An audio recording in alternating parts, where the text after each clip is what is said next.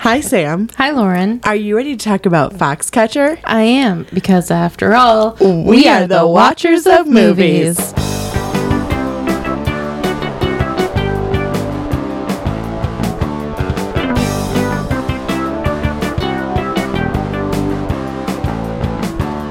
So we just had a little bit of fun there where she was repeatedly talking over me on purpose. I don't know what you're talking about.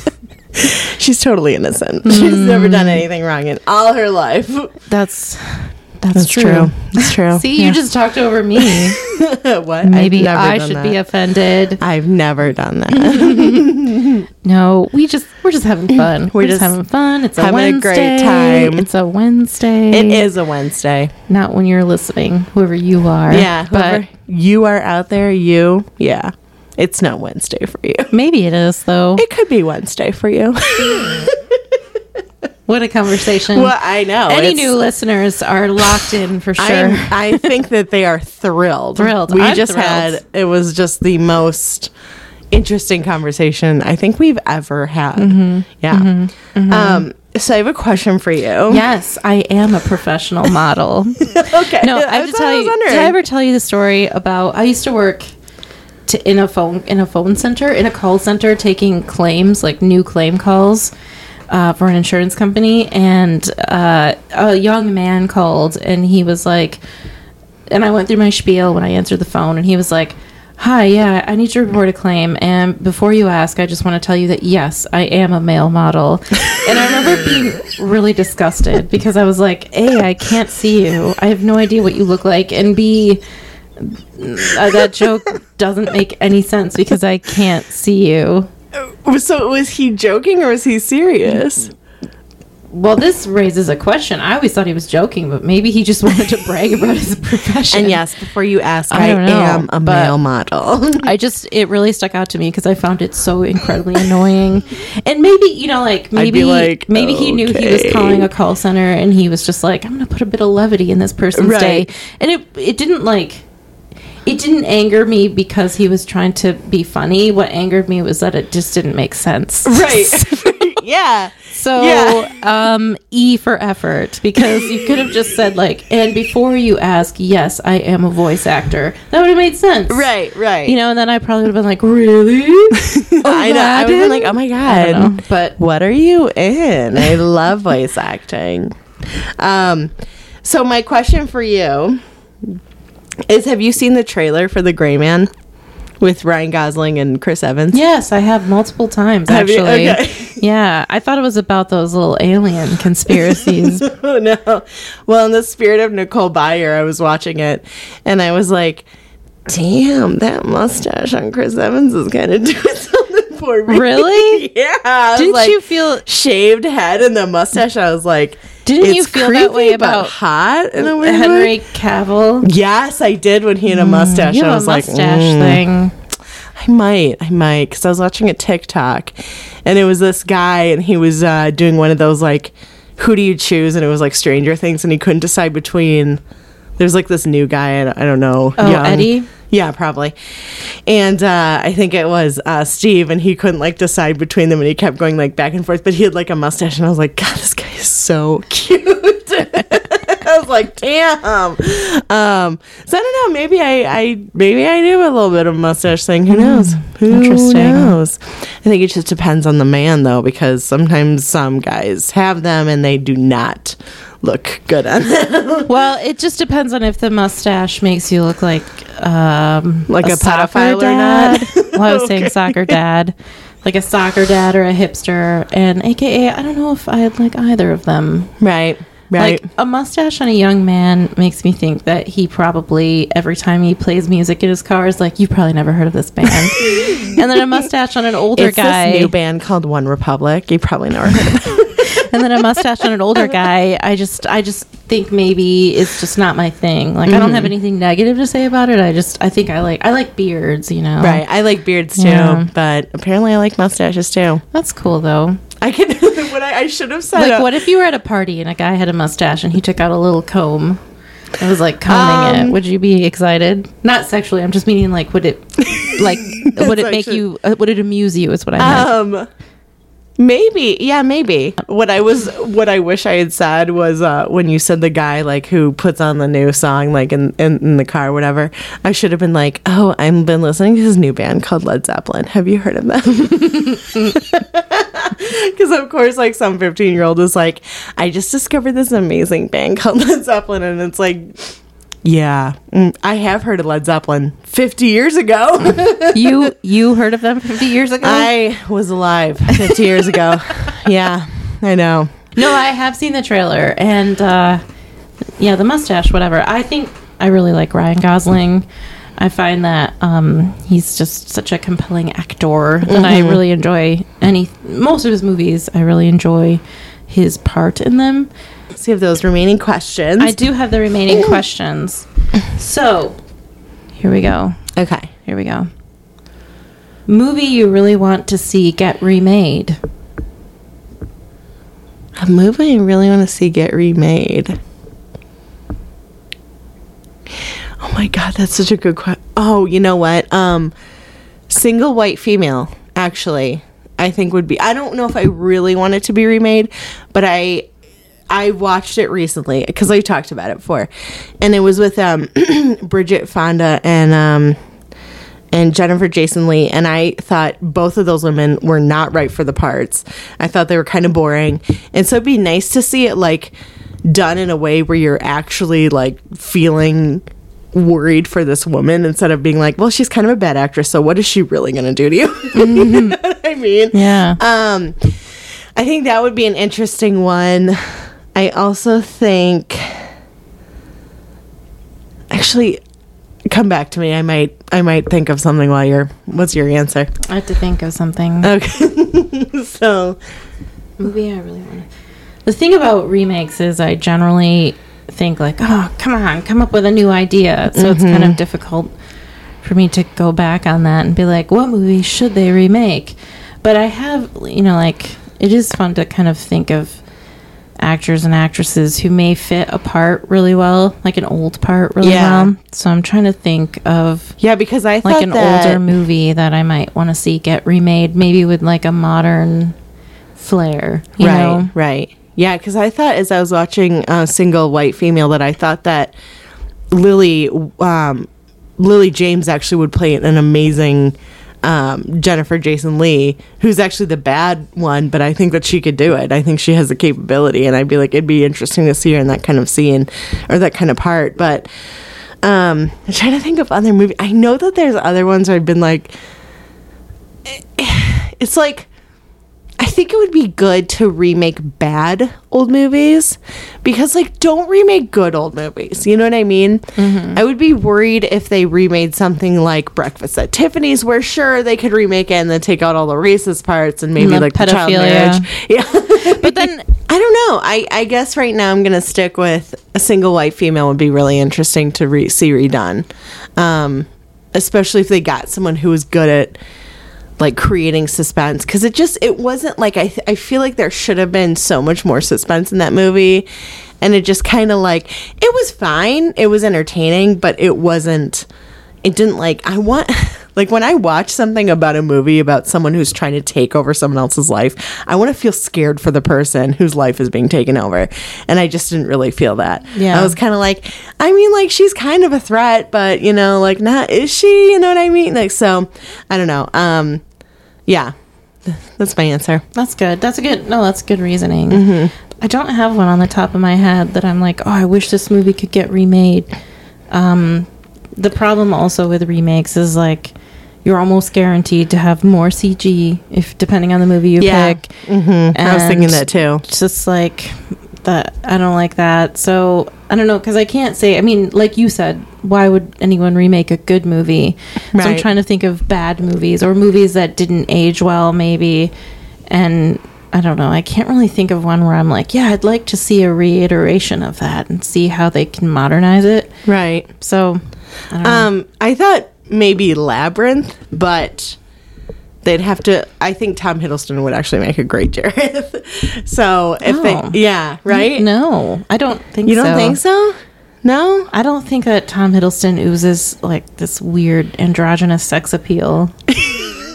Oh my God, you're so right. Tilda Swinton, then. No, actually, that might not be bad. That might not be the worst. I would actually think she would be a better Jareth than Tom Hiddleston. Yeah, I kind of agree with you. Forced to choose, definitely. But I don't think she doesn't like.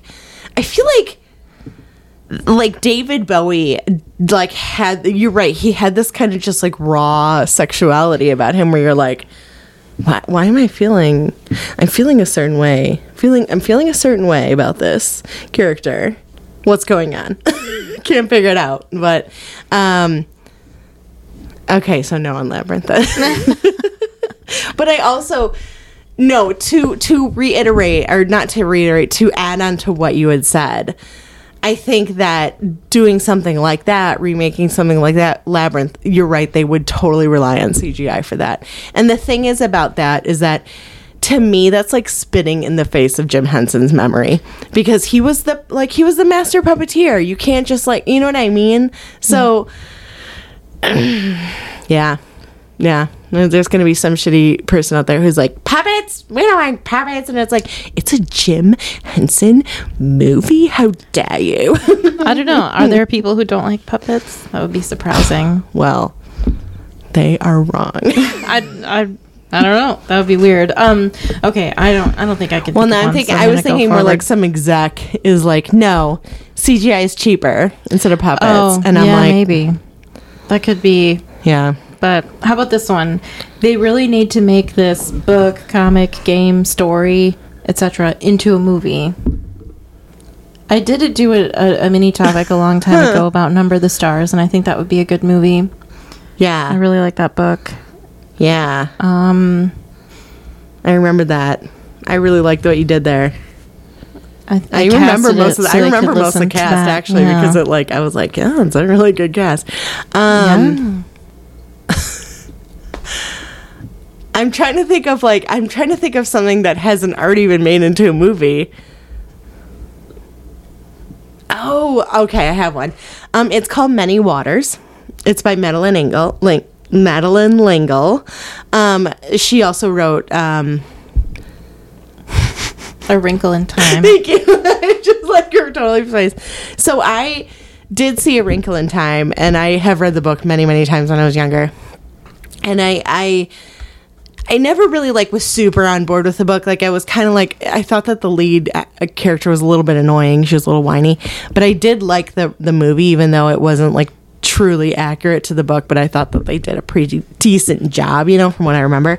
But Many Waters was a beloved favorite of mine, and it's kind of it's Meg is the girl in A Wrinkle in Time, so it's about her brothers, about Denny's and Sandy, their names, and they're twins, and they go back in time to the Great Flood, so they're meeting Noah and his family and everything, and so it's a kind of religious too, but it's also this aspect of they have seraphim and then the Nephilim, and the Nephilim are evil, and they're but they're all very tall and very attractive and stuff like that. So I think it'd be a really interesting story, because it's kind of more of a romance between, well, from what I remember, it's kind of a romance between the brothers and this one girl.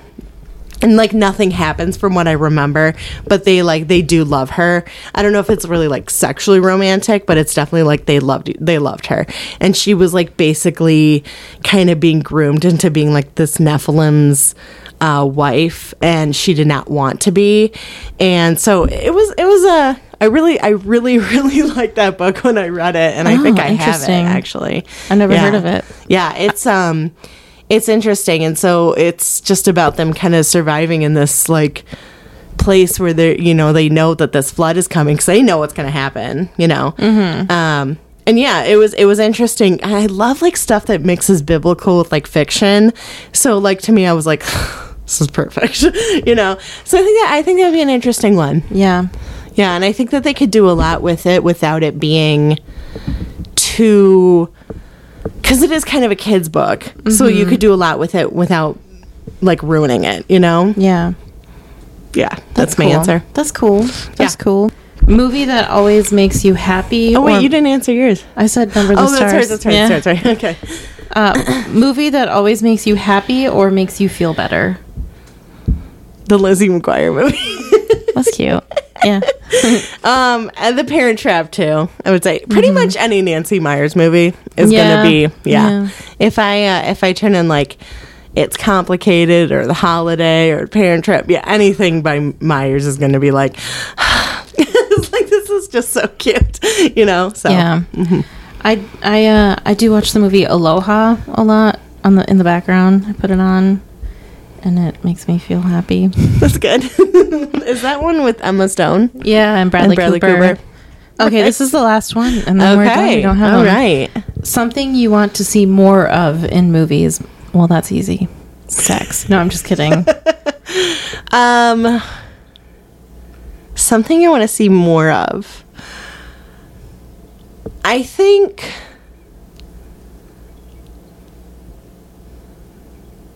This is so simple, but I just would love when people are on the phone to say goodbye. Yes. No, I agree. I totally agree. It's like they'll just hang up and I'm like, if someone just hung up and maybe like rude. Yeah. I agree. That's actually a really good one. I also would like to see more eating, because that bothers me when there's like they're sitting down to eat like at a restaurant or something, and I know why they do it, because actors don't want to eat the same thing all day long. But you know what? Not everyone can be Brad Pitt. Suffer for your job, okay? Because I like to see, like, it's fun. I don't know. Right. So yeah. Okay. Yeah. Nice. All right. Thank you, Amber. Yeah. Thanks, Amber. All right. Are you ready to talk about the movie? I'm ready. Let's do it. Okay. So I know you've seen this before. I've seen it once. I have never seen it. What year did it come out? I think it was like 2014. Yeah, that's about when I saw it. So it's been a while. Do you want to give a synopsis? Sure. So Mark and Dave Schultz are both Olympic gold medalists in wrestling. And Mark gets approached by a guy named John DuPont, who is a multi-millionaire / billionaire. This was like the mid 80s. So I kind of actually 87, yeah. So I had to do some like calculations too, because I was curious as to what, like, how much things were and equivalent to how much they are today, so we'll get into that later. So he offers Mark, he's like, move into my place, I'm a coach, I want to take you to the top, I want you to be the best that you can be. And Mark's like, sure. And he tries to convince his brother to go, but his brother's like, I have a family, I don't really want to go. And later, there's a lot of bad blood between John and Mark, understandably so, because John's a piece of shit. And basically, John pays Dave a shit ton of money to come and move there with his family and start wrestling. And then he kills him, and we don't know why. And that's the end of the movie. Mm-hmm. John kills Dave.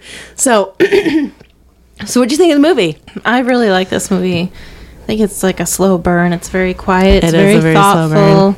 It's very evenly paced. I think the performances are really good. I really like the characters. Yeah. I think it's almost as compelling to me as Whiplash was, in a totally different way, because they're very different movies. But I can actually see that, because I was actually thinking really fast. Yeah. What did you think? I liked Sounds it. Like you liked it. I did like it. I wanted to see it ever since I had heard about the story, because I was like, whoa, that's a crazy story. Yeah, based on a true story. Yeah. Mm-hmm. So it's based on a true story. I should have said it before, but I just was like, what the fuck? This is an insane story. And I did a bunch of research on John DuPont after this, because I was like, why did he kill him? Why? Why? I had to know. And I was like, I want to know. I want to know. Sometimes, there are murders that there doesn't need to be a reason behind them, because the person who's murdering is just wants to just murder. But this was not that case. Well, I mean, you assume it's not that case. But you just don't ever find out why John DuPont was like, fuck you, pew, pew, pew, you're dead, and it's like, what? It's wild. You're like, what just happened? He just fucking shot the guy. And so Steve Carell, wow. I know. Like, it's amazing. He's really, if I had not known that was him, other than kind of slightly recognizing his voice, I don't know if I would have known that was him. I would have been like, that guy looks familiar, but I can't quite put my finger on it, you know? Every once in a while, like, just seeing a picture of him without any context, I might feel the same way, but because I've watched The Office so much, there were a few moments in the movie, and I don't mean this in a bad way, I just mean I recognize Steve Carell. Yeah. Because, like when he cleared the stuff off of the trophy shelf, and he's like, horses suck. Did you jump the thing over the thing? Did you? And he was like, and I was like, this sounds like a Michael Scott rant for like very lightly, like a Michael. It was funny. And like, actually, I was kind of thinking the same thing. It reminded me of that a little bit. It amused me. I liked it, but I definitely was like, if I was watching this movie and if I didn't know it was him by now, I would definitely know it was him. Not in a bad way, because he still was in character. It's just it was a very Steve Carell way of like putting down horses. Speaking of, so Vanessa Redgrave plays his mom. Yeah. You know that she's Natasha Richardson's mom? I did know that. And Jolie Richardson. I did know that, yeah. And I didn't realize that she was in this movie, and I love her. Like, everything I've seen her in, I was like, oh my God, I love Vanessa Redgrave. So I was very excited to see her because I think she's great. So that was kind of exciting. But Steve Carell does such a good job at like, and like, did you notice as he was peering, like it kind of looked like he had a hard time looking over his prosthetic nose? I think that because you pointed that out, and I think you're right that maybe his prosthetic nose gave him more of like this weird aloof vibe, but it was actually maybe because he was having trouble. He literally couldn't see around it, but I think it worked really well if that was the case that he couldn't see around it, because sometimes he would just like stare like weirdly like down at things. Like with an elevated like head, and I thought that just made him seem more aloof and bonkers and weird and untouchable, and I really liked that. I did too. His weird pausey way of talking, where he would just kind of like talk and then stop and then talk and then just walk away, and people were just like so on edge. Like, and I couldn't tell if I was actually creeped out by him or if it was because I just knew the story, you know? And I think as the time went on, I was like, no, I think I'm definitely creeped out by him. But initially I was like, I cannot tell if the vibe that this guy is giving off because I know what he's going to do, or if because he's actually giving off a weird vibe, you know? Yeah, he would definitely, if I met him in real life, if I met the Steve Carell version in real life, I would definitely resort to talking too much because he didn't talk enough. Like, I had a manager like that when I was working at the movie theater. There was a manager who I would dread being alone with him, like counting the money, because I was supervisor for a little while, and he would just say things. Like what? Just like outbursts of things like, oh, what is this? Or, oh, where did this thing go? And I'd be like, wait like 10 seconds, and I'd be like, is he talking to me? Is he not talking to me? And then I would say to him, oh, what was that? And guess what? He never would answer. Back to my original point, somebody like Steve Carell's character would probably make me give more information than I needed to give. Like, my flight was really good. It was kind of bumpy. The stewardess came around twice, which I thought was really cool. You know, I know what I mean. Like later, you're like, why did I tell them about the Band-Aid I found in the pool? Like, yeah, exactly. Just because they're so like weirdly removed. You're like, and earlier today I stubbed my toe. It was like this thing in like the middle of the thing, and I was just like, why am I doing that? And you're like, oh my God, stop talking. I know actually the boss that I had mentioned last episode, the one whose name starts with they also would do the same thing where they would like be talking to themselves, and I'm like, are they talking to me? No, they were always talking to themselves. Yeah. Anyway, so yeah, I thought Mr. John DuPont was a lot like that, and that immediately put me on edge. You know, I saw the movie, but it was so long ago. I don't know if I mentioned this because I said it to you off, so I'm just going to say it again.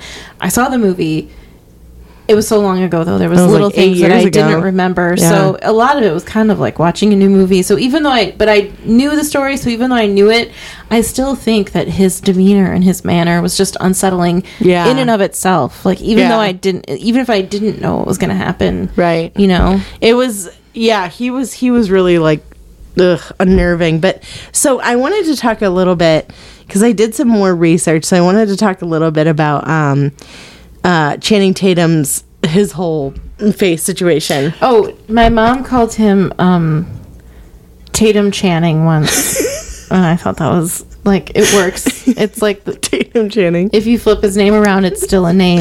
Like Liam Neeson. Yeah, she called, and I think I said this before, Blake Lively, she called her Liv Blakely once, which works. Liv Blakely. But Tatum Channing, I think it's like... Tatum Channing.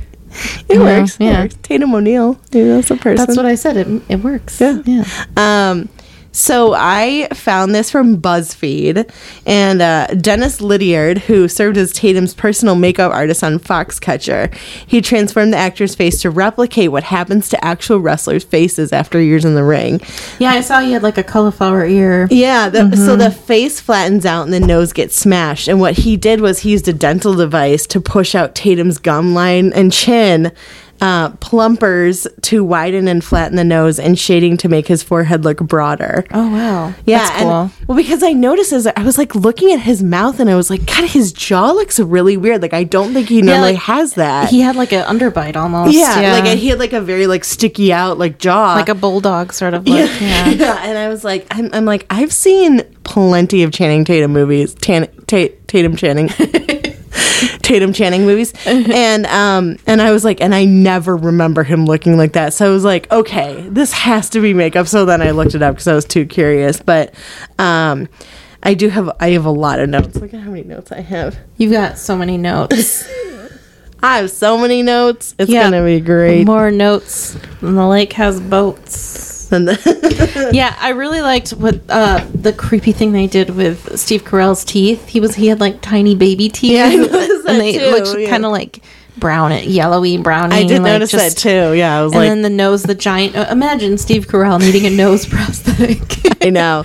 They I know. made his nose look Guys already got a gigantic. pretty big honker. You should watch. There's a clip from like Between Two Ferns with Zach Galifianakis and him where they're just insulting each other. Like Zach Galifianakis is insulting Steve Carell's nose, and Steve Carell is insulting his weight. It's really Is it? Yeah. I should watch it. He said something like Zach Galifianakis is like, if you're doing the backstroke in the water, do people think there's a shark? That's pretty good. Yeah. Anyway, yeah. So Yeah, no, he definitely had even a bigger. Yeah. Even, like that's what I was wondering. I'm like, is he having a hard time seeing because it was so big? But I don't know. Yeah, I noticed that teeth too, and I was like, I don't think those are his real teeth. They're like little. no, they were not his real teeth. Yeah. Either that or he's been wearing fake teeth this whole time. Those teeth were really creepy. Yeah, They were because creepy. he like I was like, I'm pretty sure he's like a normal, nice smile, you know, but he never really smiled as John. I mean, if he did, it was like very small, and yeah. So okay, so I wanted to tell you that, so when John approached Mark, he offered him what is now about $70K a year. Oh wow, because he said 25,000. Yeah, and I was like, I was like, this has been like 40, no, well, like Yeah, 34ish years, 34ish yeah. years. And I was like, okay, so, and I did like the calculation online, and I was like, okay, so it's about doubled basically. So Nice. anything you see is yeah. So he was offering him $70K a year, which is pretty fucking decent, you know. I liked how Mark was trying to get Dave on board, and Mark was like, he asked me for a number, so I just gave him the highest number I could think of, 25,000. When he and I said was that, like, I was "Geez, like- that's the highest number you can think of." And I mean, I'm even talking in like 1987. Oh, yeah, money. no, it's same here, Like, yeah. I can okay, let's say the equivalent. Like I thought of the biggest number I could think of, $70,000, and I'd be like, you didn't even go for like 100? Because that's what I was thinking. I would have like, said find 100K. like, I would have said 150. I mean, you always start too high and then work Oh down. yeah, or know? you go, what is your? Yeah. How high do you? No, you give what you want.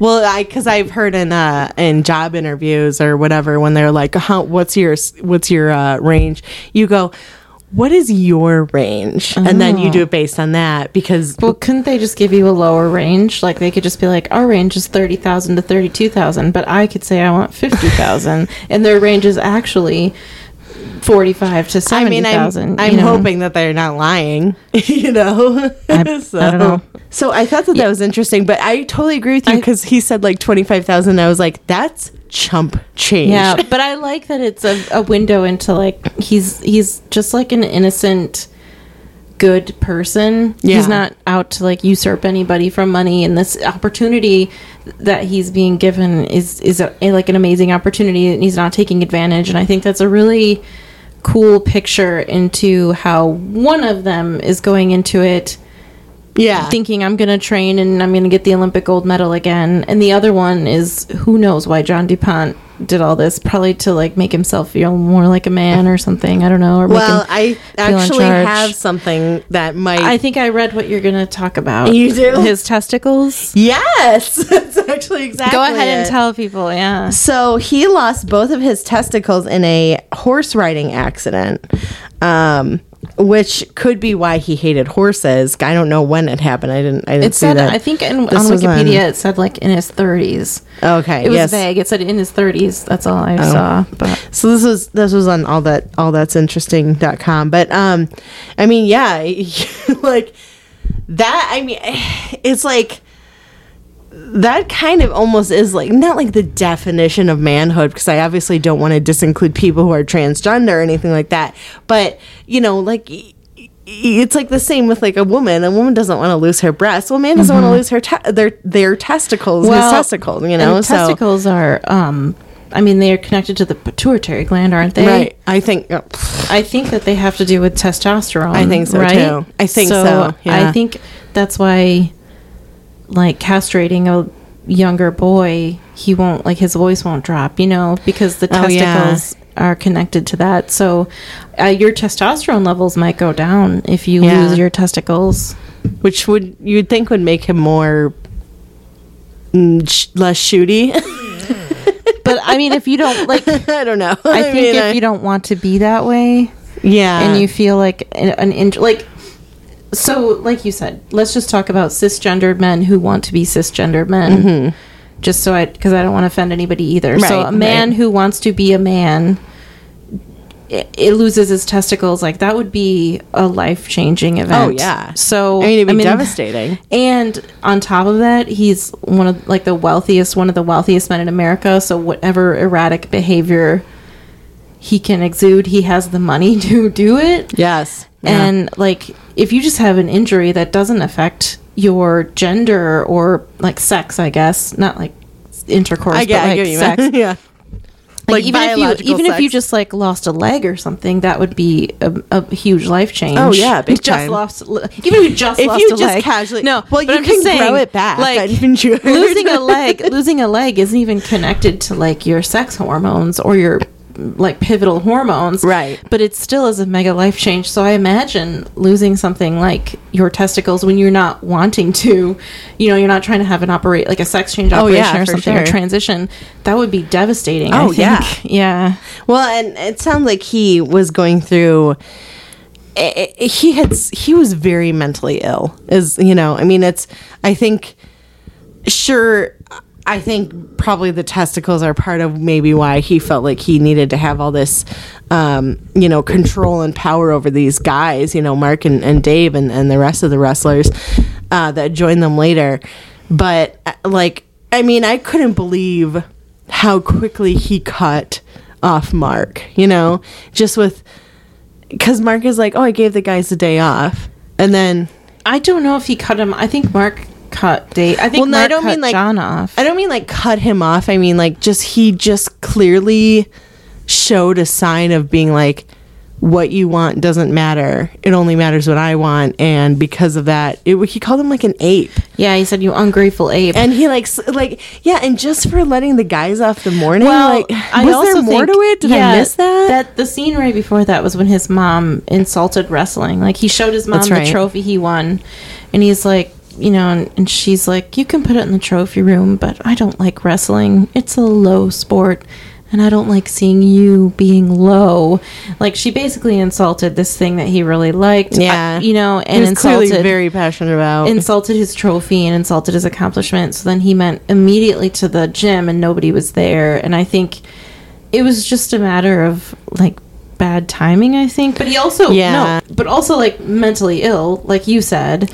And so I think it's a combination of that, but it's like this emotion that I think he probably wanted to, like, kill his mother maybe, but he couldn't, so he had to take it out on somebody else. I mean, that's possible. And I read more on allthat'sinteresting.com is that it also said that he had older siblings that, like, barely acknowledged him. So and in the movie, it's that he told Mark that he had a friend growing up, but then he learned that his mom was paying the friend to be his friend. I was like, so he probably had problems his whole life. I assume that the incident, if it's real, that his mom paid a friend. According to all that's interesting, it is. Well, I mean, real, if it's real that his mom paid a friend, I mean, right. Then he probably was mentally ill his whole life, and the testicle incident just didn't help. The friend being paid was on there as well? It wasn't all that's interesting. So I'm sure that he had mental problems forever. Oh yeah, and I think it's almost, and that level of devastation too when you're that young, I think could really really mess with your mind. Yeah, you know? I would think so. Yeah, I mean he grew up, I guess, maybe kind of just weird and outsider. He had older siblings that barely paid attention to him. It sounded like they were a lot older than him, like maybe like 10 plus years. So maybe it was just like, you're just too young and I just don't have any, like, I can't identify with you because you're just a baby. You know what I mean? Yeah. Which happens. But, and then, you know, finding out that his mom, like...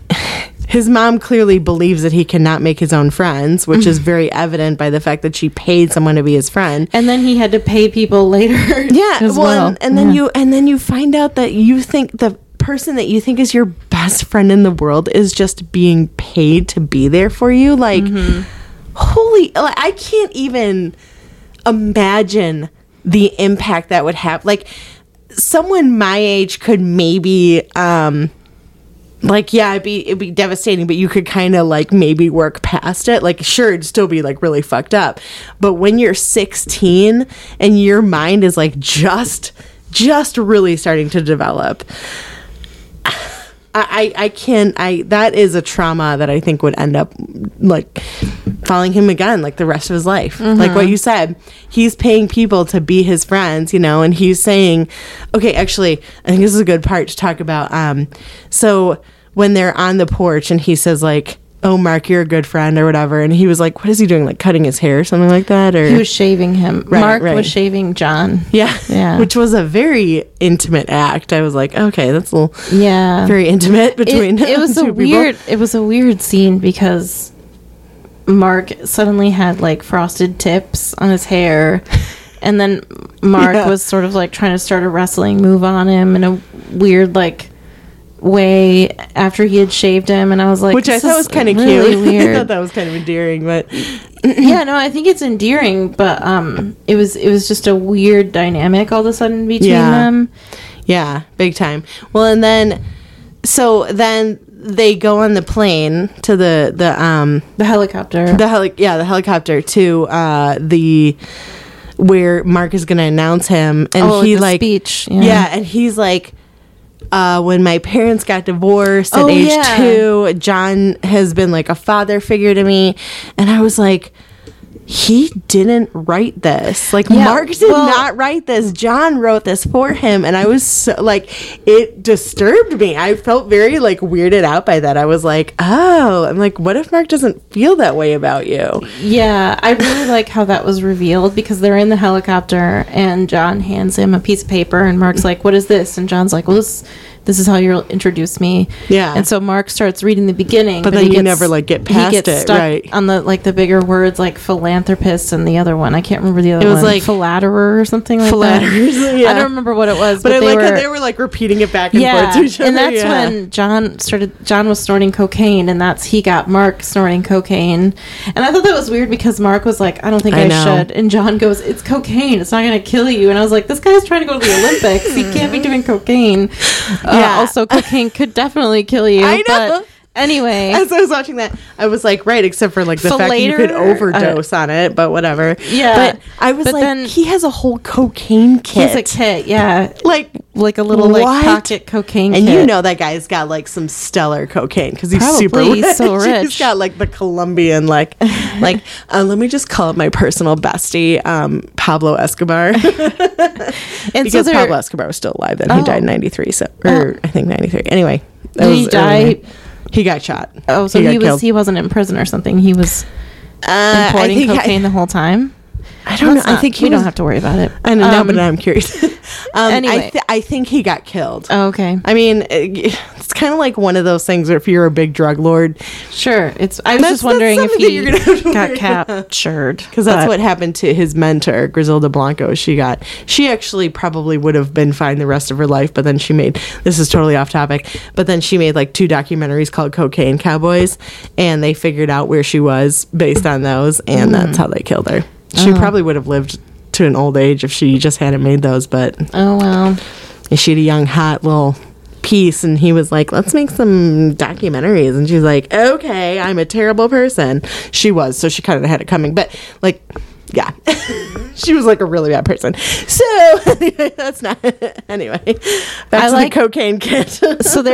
So he does cocaine in the chopper, and then they get to this like event. I was like yelling at the screen. I was like, don't do it. Why are you doing cocaine? I thought it was weird. And then he's reading the speech, and you think I thought it was really creative technique because he's stumbling over the words in the helicopter, and then we never see him say those words in the actual speech when he's actually giving it. The scene pops in at the end of the speech, and it's cool because we never know if he stumbled over the words or not. But then there's something even more insane is that he reads this thing like he told John when they first met that his parents separated when he was 2 years old, and John put it in this speech, and John wrote divorced. I lost my parents divorced when I was 2 years old, and I've been looking for a father figure ever since. And if that was me reading it, I'd be like, what? I know. And then it kind of shows. It was very like full of narcissism. Yeah. Well, in after he finished with the speech and John comes up, John's like, thank you, son. And it shows Mark going off like backstage, and I couldn't tell if he was like sort of chewing on the fact that he just said those words or if he was just high on cocaine and trying to get his bearings. But you don't really know, and maybe that's kind of nice ambiguity, I guess. But I really liked earlier because it didn't seem like it bothered him, but it bothered me like a lot. Like I was like, that is a really weird thing to write. Like you're his employer, you're not really friends. You know what I mean? Yeah. Like you kind of can be, but listen, I've been friends with my employer, and it's not a good idea. I can tell you that. It's better to just have that distance business, and let's just keep it business. So I do think that Mark liked the fact that he was out from under his brother's shadow, and he was sort of like forging off on his own, and somebody believed in him, and he was there, and he was doing it without his brother. And I kind of think that maybe he did latch on to John a little bit because he was willing to shave him after that and everything, Yeah. But I really liked earlier in the movie when John was like, you can call me Eagle. People call me Eagle or Golden Eagle, or you can call me Coach or John. And I was like, telling someone that people call you Eagle or Golden Eagle, it's like, obviously people don't call you that. You might want to put that pen down. And then he says, when he's introducing him, he's like, I'd like to introduce John Eagle DuPont or whatever. And I thought, oh boy, Golden that Eagle thing. So I thought something I wanted to mention is that Mark at the beginning had such like a quiet, almost boring existence. Like there wasn't even much. He lived in just kind of like a quiet single apartment, and it showed him at night like playing Game Boy, and there was like no TV or music playing. And it was like really dim in there. Yeah, and he was early. He had like the movie opens with him talking at a school, and he's not a super dynamic public speaker. And then you find out that his brother Dave was supposed to be there because they both won gold, but for some reason Dave couldn't be there. And then when you meet Dave, you're like, oh yeah, Dave would have been a much better speaker. Yeah, played by Mark Ruffalo, which was a really good part for him. Mark Ruffalo, I feel like, is just maybe like an angel, like IRL. He was so sweet in this role. I loved him in this role, and like just he was like really loved his brother. Like it was, I mean, he felt like a father to his brother because he basically raised him, is what it sounds like. Yeah. But I feel like anytime I see Mark Ruffalo in like anything, I'm like, it's an angel on earth. He's just a precious angel. He just seems like he's a very sweet guy, you know? He does seem really nice. Yeah. I thought the score was very pretty at times. For a lot example, of ambient noise. Yeah, there wasn't a lot of score, but when Mark packed up his things and drove to Pennsylvania to live at the DuPont like complex, there was a really pretty melody playing, and I thought that was interesting. Like, it's the first time we'd heard music around him, really, and he got like a hamburger and ate it in his car after the speech, and it just seems so lonely and sad. And he trained with his brother. Yeah. He trained with his brother, and his brother has a wife and 2 kids, but Mark's just kind of like a lone wolf, but like so quiet and lonely. And so I think that's probably why DuPont was able to bring him on, because he was sort of like a tumbleweed, you know, but not in like an adventurous sort of way, kind of in like a I don't like want to say sad. Vulnerable is better, because I think he was happy with his life. Like, he had won gold at the Olympics in 1984, which is a tremendous accomplishment. And then I know, like when he was like, "What else do you want to accomplish?" I was like, "I've accomplished everything I want to accomplish. I won a fucking gold medal at the Olympics." and you find out that he has this like weird patriotic streak, and DuPont like really tapped into that. And DuPont was like, and when Mark was sort of trying to pitch it to his brother Dave for Dave to come along, he was like, you know, this DuPont guy, he's like saying everything I'm thinking, like America has lost its moral center and America needs like a mentor, or like a what's the word that I'm looking for?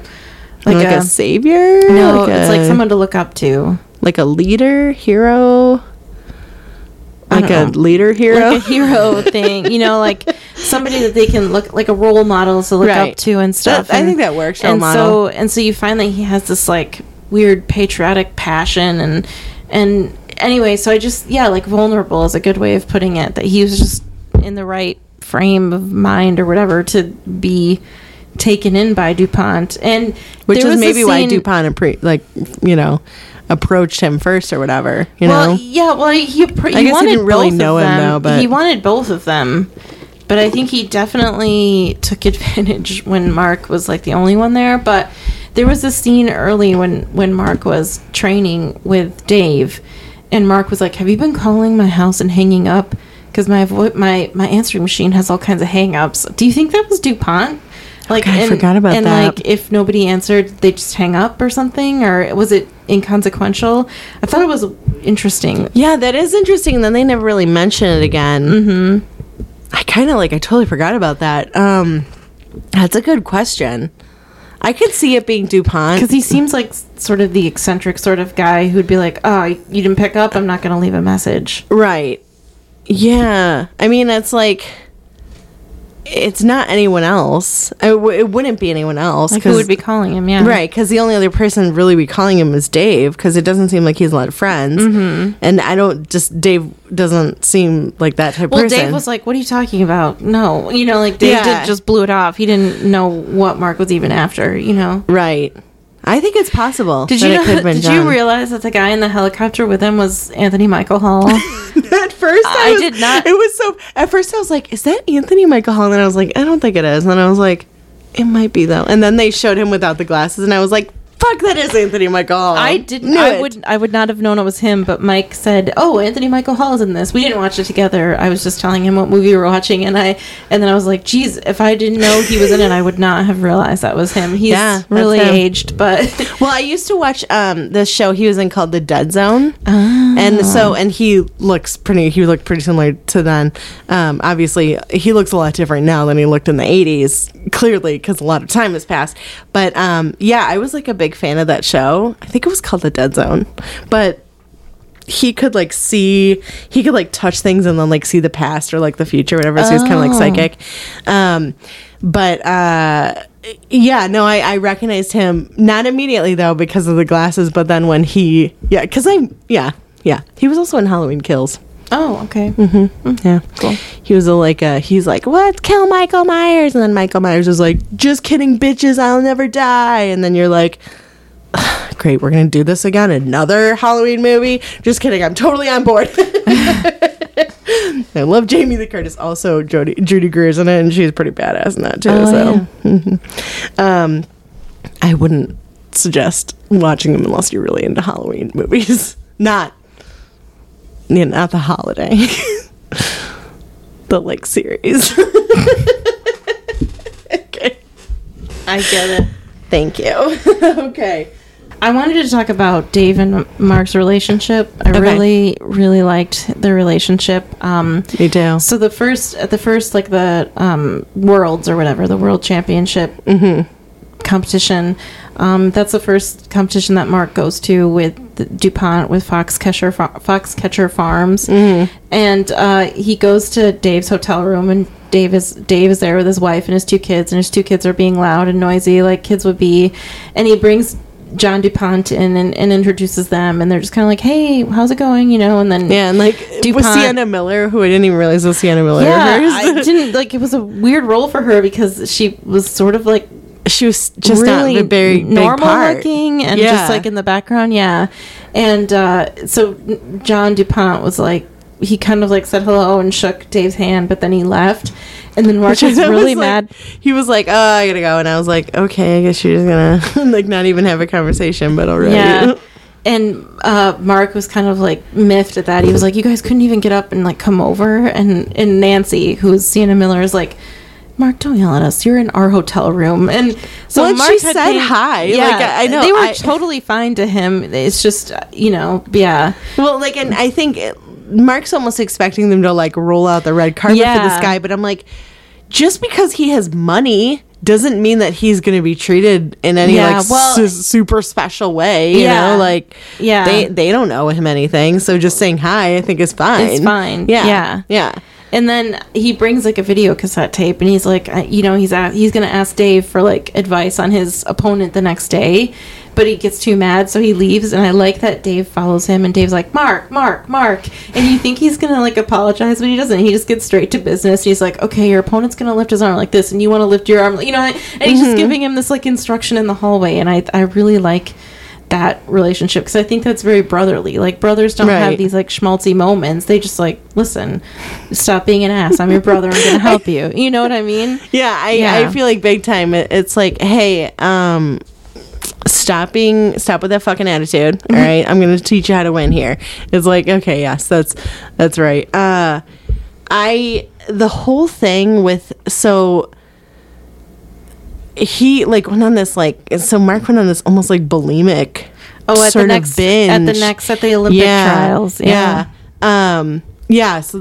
So I'm like, they're all like mixing together, but so and he like went on that massive binge and like ate a bunch of junk food, and then he was like, what, like 12 pounds over or whatever, so they had 90 minutes to just like make him work it off. I was like, that is insane. It was nuts. It was, I mean, I was like, how is he going to even like have enough strength to compete? Same thing. I was thinking the same thing. Because he just worked out for 90 minutes straight, and like intense working out. Yeah. And I mean, even if you are a person who works out a lot, that's still like, that's a lot of energy that you're expelling. And not only that, but you're sweating a lot because you're trying to lose like the water weight, essentially, which is what is happening. And so he has like this, hoodie on, and so like over his head. So he's like, I mean, it's just, I was like, I would think he'd be just exhausted, Yeah. I guess that's the Olympic athlete in him, I mean, I think that's just like, I guess that's just part of it, when you have to be in a certain weight class, and if he's not in that weight class, can he even compete? I don't know. Yeah, I don't know. My guess is probably not. That's what I was thinking too. Because it'd be like an unfair advantage or something. Right, and he's like making him puke and everything, and that part was pretty gross. I thought they really showed the puking a little bit too much, and the coughing. Yeah, I was like, is Channing Tatum really puking? Because it kind of almost looked like it. It sounded like it as well. It was pretty gross. I wanted to talk. So that scene at Worlds, I really like, because prior the puking to that scene, or well, no, I don't like the puking scene, but yes, that's what I mean. Like the puking, like the scene where he like binges. Right. So prior to that was after him and John had like that weird falling out, where actually like Mark sort of distanced himself from John, and John kept trying to talk to him and stuff, but Mark didn't want anything to do with John. And, understandably, and John do the was same like, damn way. And John was like, I don't care what it takes, I'm gonna get your brother here, because throughout the movie until that point, he kept saying like, I want Dave to come. Where's Dave? And I think Mark was getting sort of resentful. Oh, yeah. Of the fact that like John kept wanting Dave. The fact that he slapped him and he called him an ape, it probably does not help that situation either. Yeah, and he told John, he's like, no, Dave and his family are settled. They don't want to move around a lot, and Dave can't be bought. But John, we don't know what the dollar amount is, but John found a way to buy him. So he brought Dave to Foxcatcher. I'm so curious as to what he offered him. I know, me too. I was probably like, in the book or something. Expect like $250,000. I don't know. Yeah, probably like, not that definitely much. Definitely not $70,000. Yeah, because if it was me, if I was Dave, I'd be like, why don't you quadruple that? I've got 4 people in my family. Yeah, let's do it. For each you can of do that? Yeah, great. Big time. I would do more than that. I'd be like $200,000.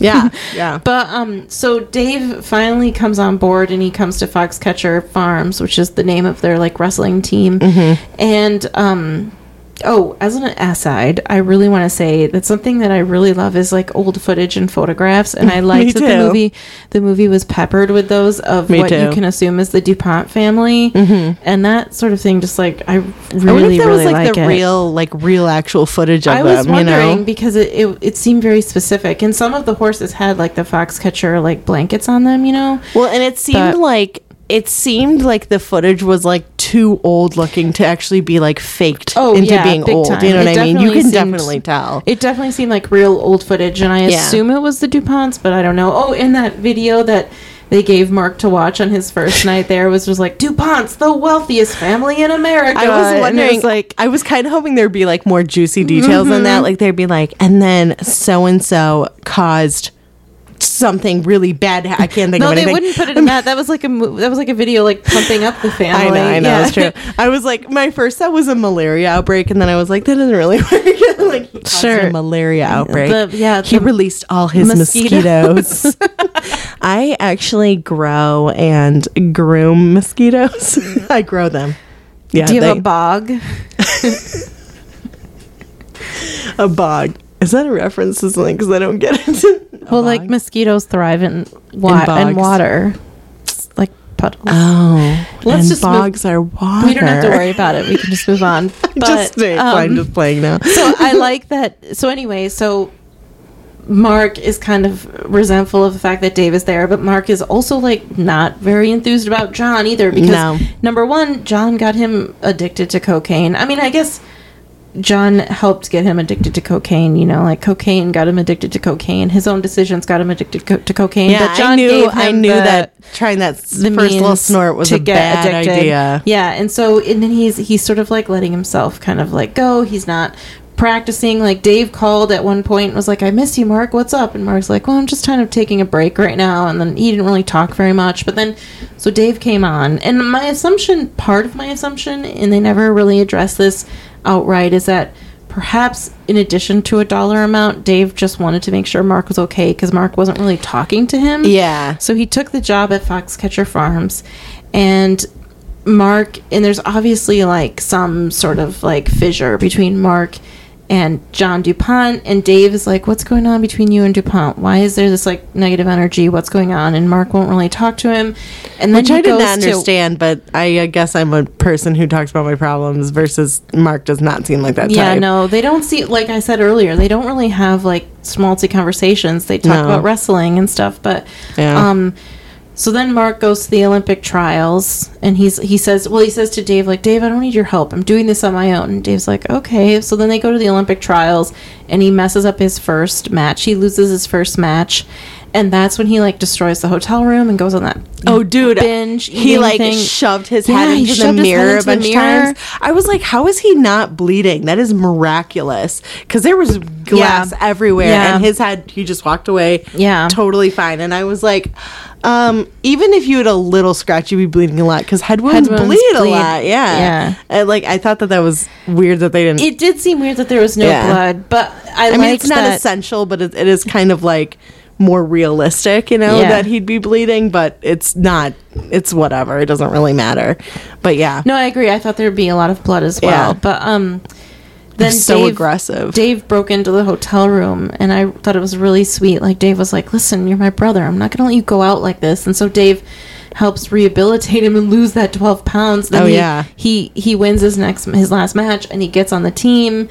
And but Dave sort of like pushes, like DuPont tries to come in the training, and Dave sort of like pushes him out. And then DuPont like tries to come back, and Dave sort of pushes him out.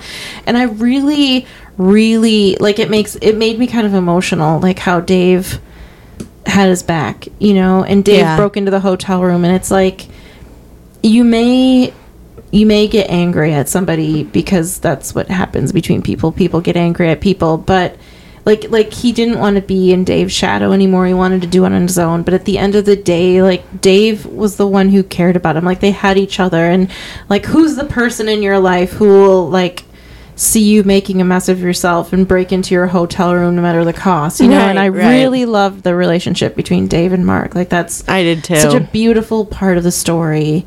And if I can jump ahead just a little, and then we'll jump back because I have a couple other things to say. I have one other thing to say, just to add on to what you said. In their like first scene together, where you see them kind of like wrestling each other, just the way that they interacted, even though there wasn't like any, you could just tell that they cared about each other. They weren't saying anything. The body language and the unspoken, I totally agree. The connection, like the chemistry between them was like, how do you as actors who probably met for the first time pretty recently, how do you do that? Because they did. I always wonder that too. So well done. And like in the beginning, like Mark broke Dave's nose, and Dave just sort of like did like the tough guy wrestling thing and fixed it, and then they went back to it, and it was just like, how do you do that? Because their interactions were so brotherly. Like, you could tell that there was an underlying base and they don't say a lot to each other either. You could just tell that there's like this underlying base of love, but there's also all the like shitty things that brothers do to each other above it. You know what I mean? And how do you build that? It's so good. It is good. It makes me wonder when one of the things that I think about is when people portray like a married couple, and they have this like, because a really good example of a really great married couple is in The Omen, the original one with Gregory Peck. Yeah, him and thank you. He and I think her name is Lee Remini. They're so comfortable with each other, and and like you're watching this and you're like, these people have been married for like at least a couple of years because of how comfortable they were with each other. But then you see versus the remake, which was terrible, and I would never recommend it because the original is so much better.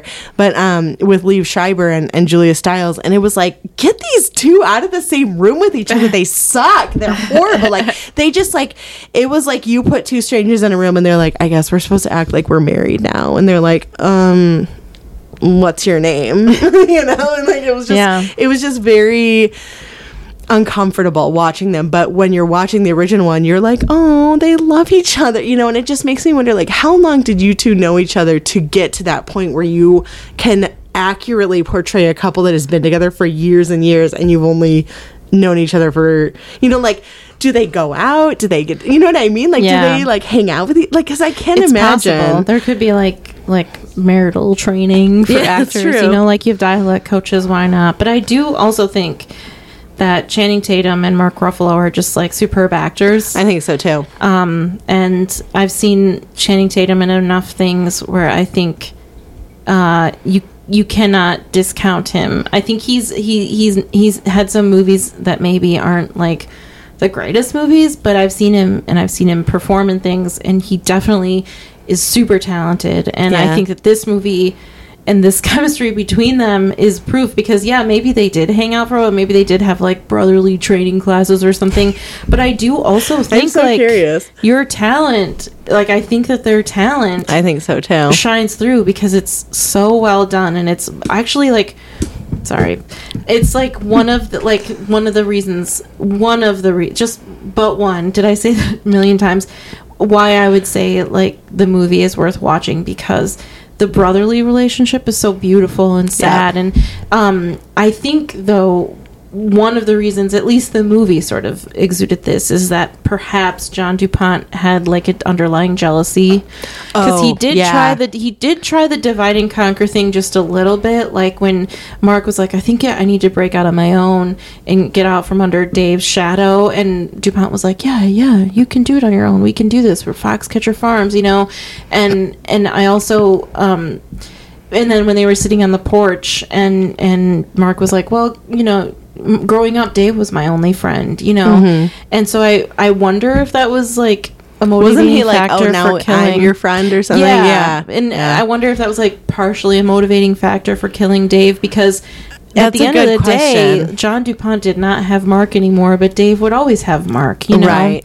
But I also think my one criticism is that I wish that there would have been like maybe even like a 40-second scene at the end that showed Mark's reaction to what happened to Dave, because they didn't do that. Yeah, they didn't show that at all. And that was kind of disappointing, because I really wanted to see something about like what, like, how he took it. I think he would have. I think Channing Tatum would have had a great performance showing that. Yeah, for sure. Yeah, and it didn't have to be like, you didn't have to have like another emotional breakdown, but just something. I would have liked that. But I wanted to ask you a question.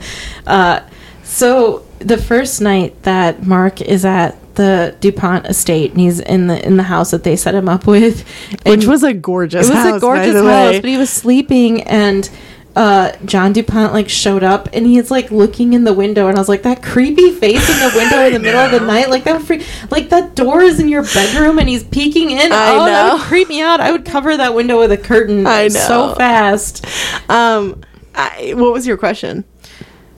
Oh, good point. I didn't actually have a like. Did you think it was creepy? I guess. Okay. I did initially, yes, but then when he was like, "Oh, hey, I just got back from whatever. I just wanted to check on you." I was like, "Okay, that makes more sense." But I did like immediately. I was like, "That's unprofessional." Yeah, yeah. Like I was weird. Like, "That's weird." There was something I'd wanted to say. One thing I can't remember the other thing I wanted to say, but I was watching the way Channing Tatum was walking around. He's kind of like very like, I mean, like I feel like he's carrying buckets. Is not the worst description. Like just the way he's like holding himself. Mm-hmm. And I was like, it's so funny that he's walking around like that, because he's like a trained professional dancer. Oh, he's probably very like graceful in real life. Yeah.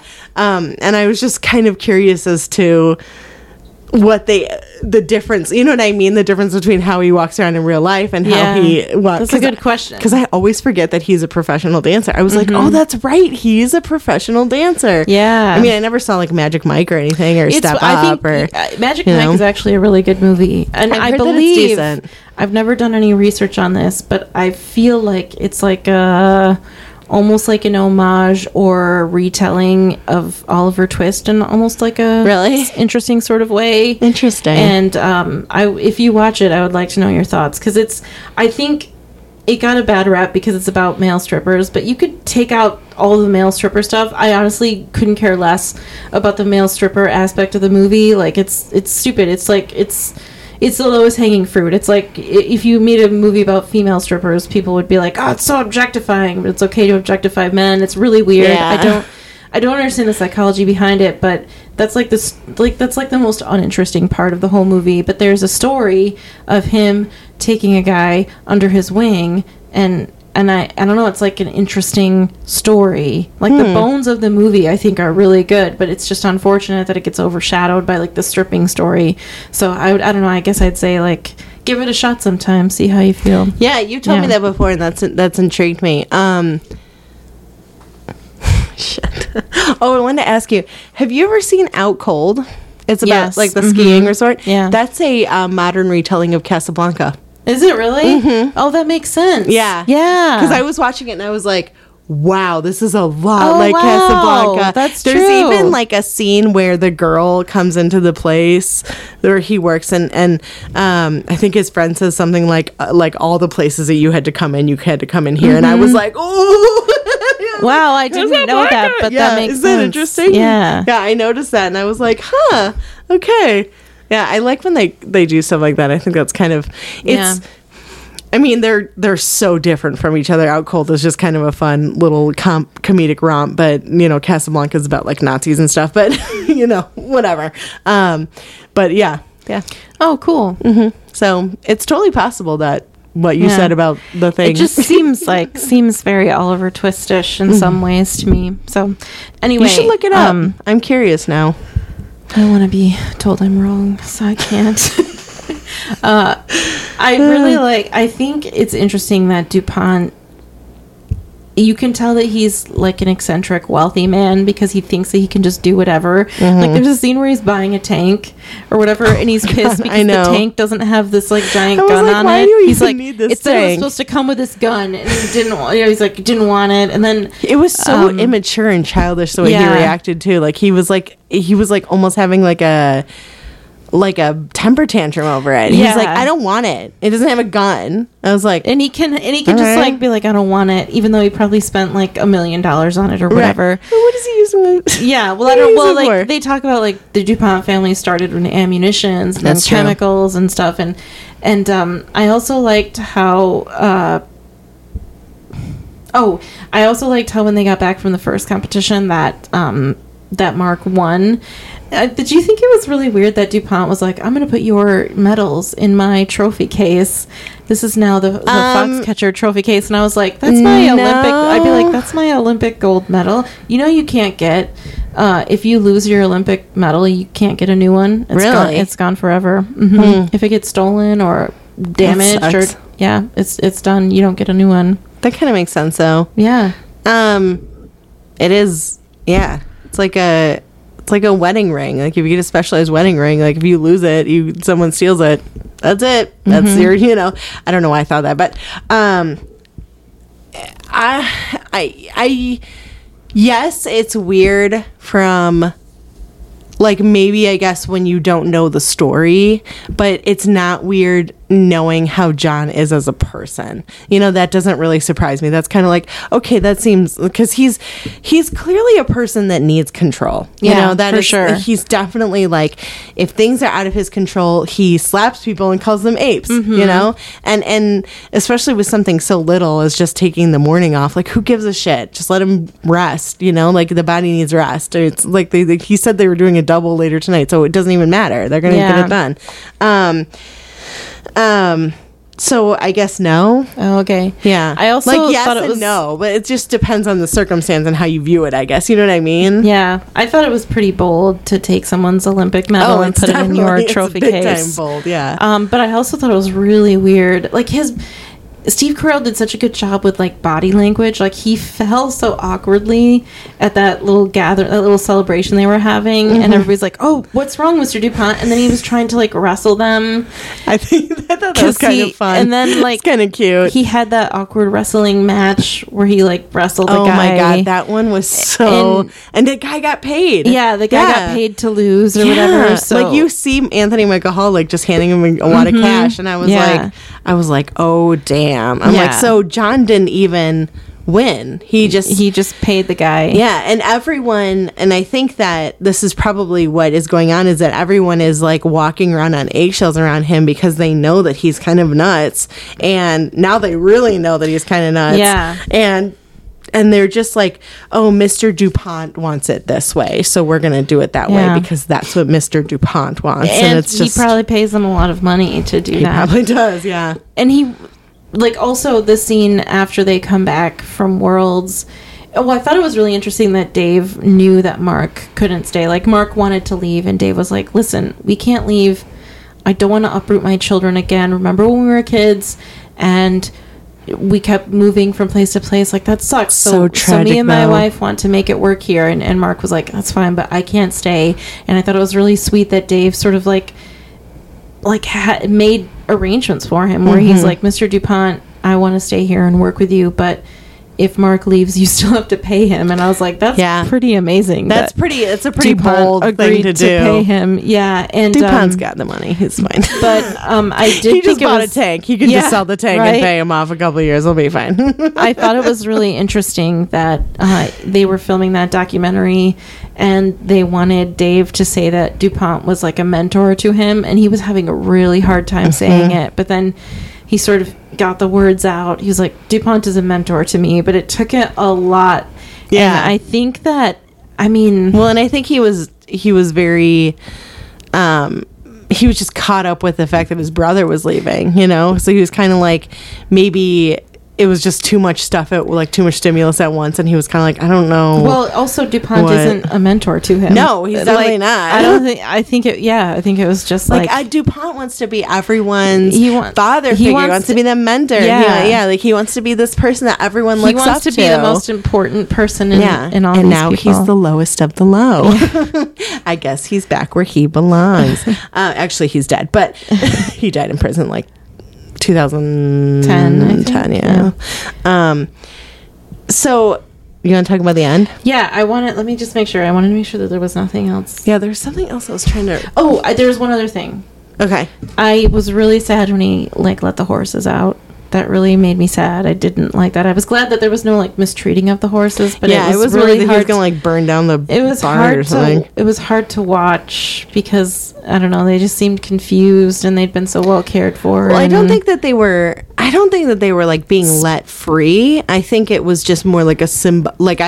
I would imagine that there's probably a paddock attached to the barn, and so maybe they were just running on the paddock. Hopefully. Yeah. I think it was, to me, it was more like a symbolic gesture than anything else. I don't think it was. His mom died, so I feel like he was kind of like, plus what I think of your horse's mom. Yeah. Well, and plus to me, if you're going to let the horses go, you should probably take off the harness because that can rub against their skin and really irritate them. That's why it bothered me so much because I don't think he cared about their well-being. I guess that's true. Yeah. I also thought there was really good subtext, and I don't know if this. I assume everything in a movie is intentional, so I will give them credit for it. So. But there was a really good subtext. He walked up to one of the horses' paddocks, and the horse wouldn't go near him. Oh yeah. I thought that was interesting. I liked that a lot because I'm like, yeah, the horse knows that you're an evil guy. Yeah, and so yeah, and animals are like, I'm good. No, this guy's got a vibe that I am not digging right now. Thanks. I did want to bring that up about the horses. I noticed that too, that the horse was just like, no,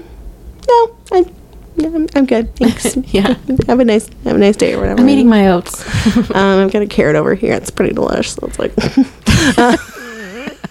there's a story of little sugar camps. Let's talk about the ending because we are pretty much there. So yeah, Mark leaves. Mark moves off the property. Mark goes off, and Dave is still there with his family. Okay, so I want to start by saying that so he started showing a lot of signs of mental illness. I'm talking about John.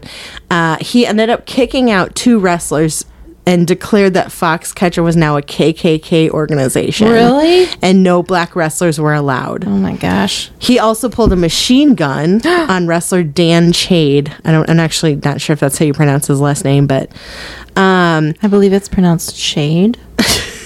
It's like CHI or CHAID. according to allthat'sinteresting.com, and this is what I want to talk to you about. Okay, good.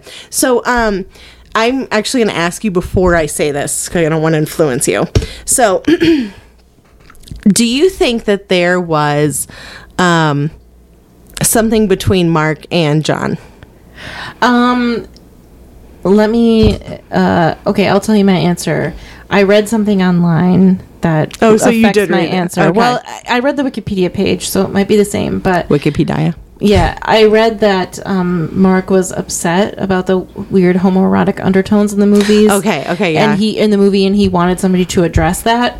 So I will say that if I hadn't read that, I would have definitely thought, like, something weird is going on. Like, John might have, like... I think in the movie, if I hadn't read that, I think I would have thought that maybe John is a closeted homosexual, which also could explain why he was like so bent on like patriotism and being a good American and being a good person and being all this, because he was, trying to like compensate for something that he maybe was ashamed of or something. Yeah. And also like maybe why he was trying to be seen, like, why trying to do this masculine sport and telling his mom, like, I'm in charge of men, real men, and like because he was trying to maybe cover for something that he didn't want to admit, and maybe the people in his life would have looked down on. I don't know, probably he even looked down on it, maybe, because you have to remember it's the 80s it's too. The 80s, so. And they're like a very wealthy, probably very conservative family. Oh yeah, I would imagine. And so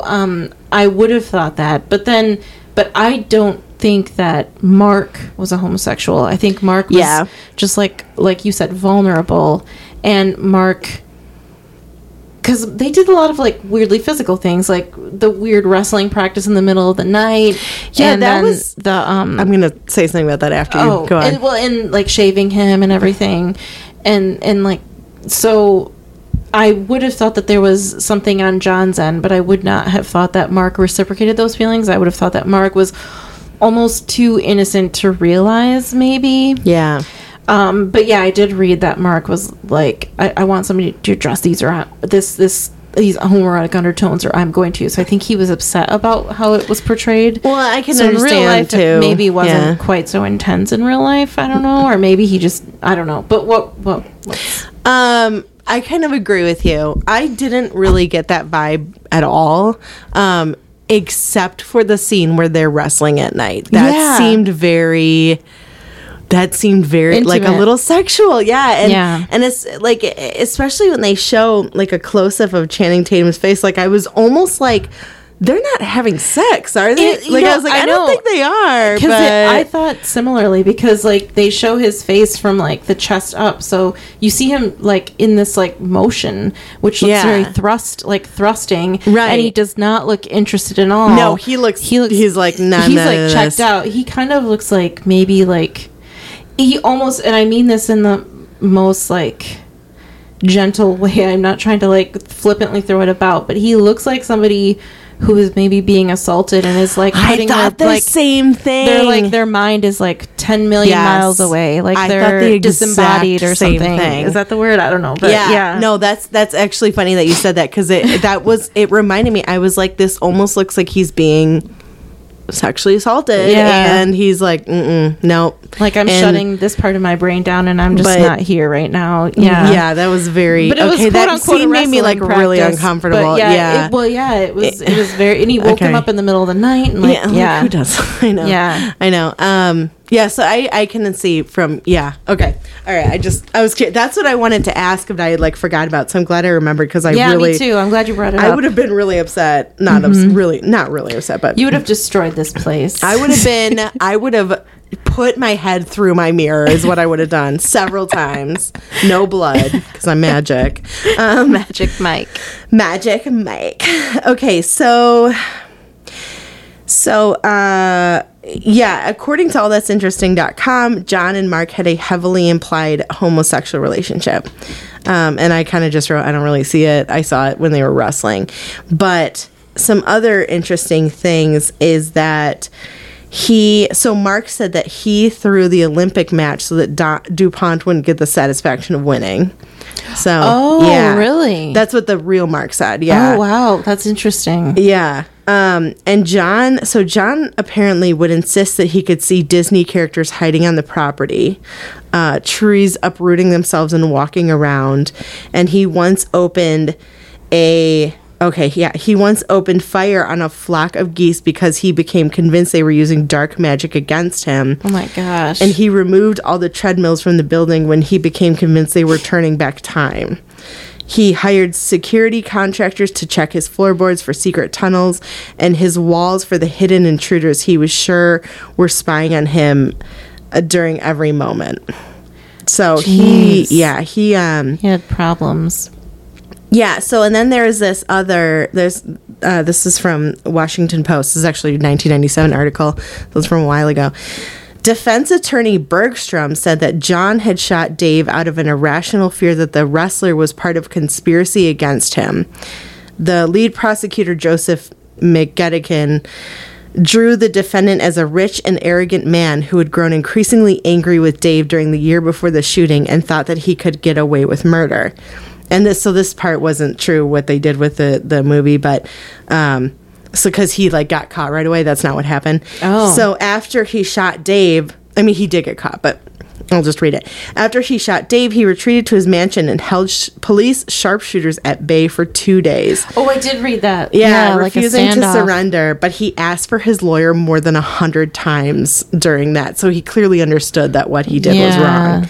But it was intense. He just drove up. Yeah, and he's and shot him from the car window. Yeah, it was. And his poor wife. Oh my God, I know. And he almost killed her. Yeah, too. she just ran back in the house. And his bodyguard was with him, and his bodyguard had a gun, a handgun, and I couldn't figure out why his bodyguard didn't neutralize the situation. I think he was probably just so shocked that he just didn't know what to do. I think he was shocked, and it also probably happened really fast. But I was like, geez, you're a bodyguard, you've been trained for specifically for it, but yeah, really. I think that in that type of situation, he probably just was like, what do I do? Yeah. Mm-hmm. I also wanted to say too, that I wondered if part of the reason, and I don't know if this is just a movie-fied thing, but when John stopped by on Sunday, and Dave was super nice about it. He's like, hey, it's family day. You can't be here. I got to spend time with my family. Mm-hmm. And I felt like he was really nice about it. He was he was clearly trying to hey, I appreciate you stopping by. Yeah. But I need, and I just remember, I'm haunted by the look on Steve Carell's face or John DuPont's face, because he kind of was excited to see him, and then he was like, oh, okay. He was just very almost put off and almost embarrassed or something. And I'm wondering, I guess that's kind of, I keep going back to that moment where I'm like, was he so angry at the fact that he denied him attention on a Sunday morning that he was just like, what's your problem with me? Boom, boom, boom, because he shot him 3 times. Or is this just is that part of it? And it's obviously a culmination of a lot of different things, because normally, again, people don't just shoot people just to shoot people unless that's what they want to do, Yeah. But in this case, you just never find out. And John DuPont never said why he did it. And it's what? Excuse me, do not die before you tell me why you did the thing that you did. I don't even know if he knows he had such mental instability. Yeah, he clearly knew that what he was doing was wrong. Yeah. But... And I think I read, and I didn't write this down, but I think that he tried to say that he was insane, he was not guilty because of insanity, and they were like, no. Yeah. You're fine. Yeah. You knew what you were doing was wrong. And he's like, okay. Yeah. So it's just such a... I think that's why I'm so compelled by this. And I have to say one thing, this other thoughts popping in my head as I was watching the movie. I was like, oh, maybe I do like sports movies, but then I was like, but this isn't also really a sports movie. It's a psychological movie, with sports. And I guess that I do like sports movies, but they have to have a heavy aspect of relationships and stuff like that. You know what I mean? Like, because I like The Wrestler too, and that was also a sports movie. But I think it's that's because I was like, because we talked about Moneyball and everything. Yeah. But I think that this whole story is just so compelling because this guy, this like lonely, and I mean, a small part of me, the human part of me, feels empathy for him, for John DuPont, that he's alone. He's got, I would imagine, not a very like happy family life. He's not close to his mom. He resents his mother, who the dad maybe is dead. I don't know.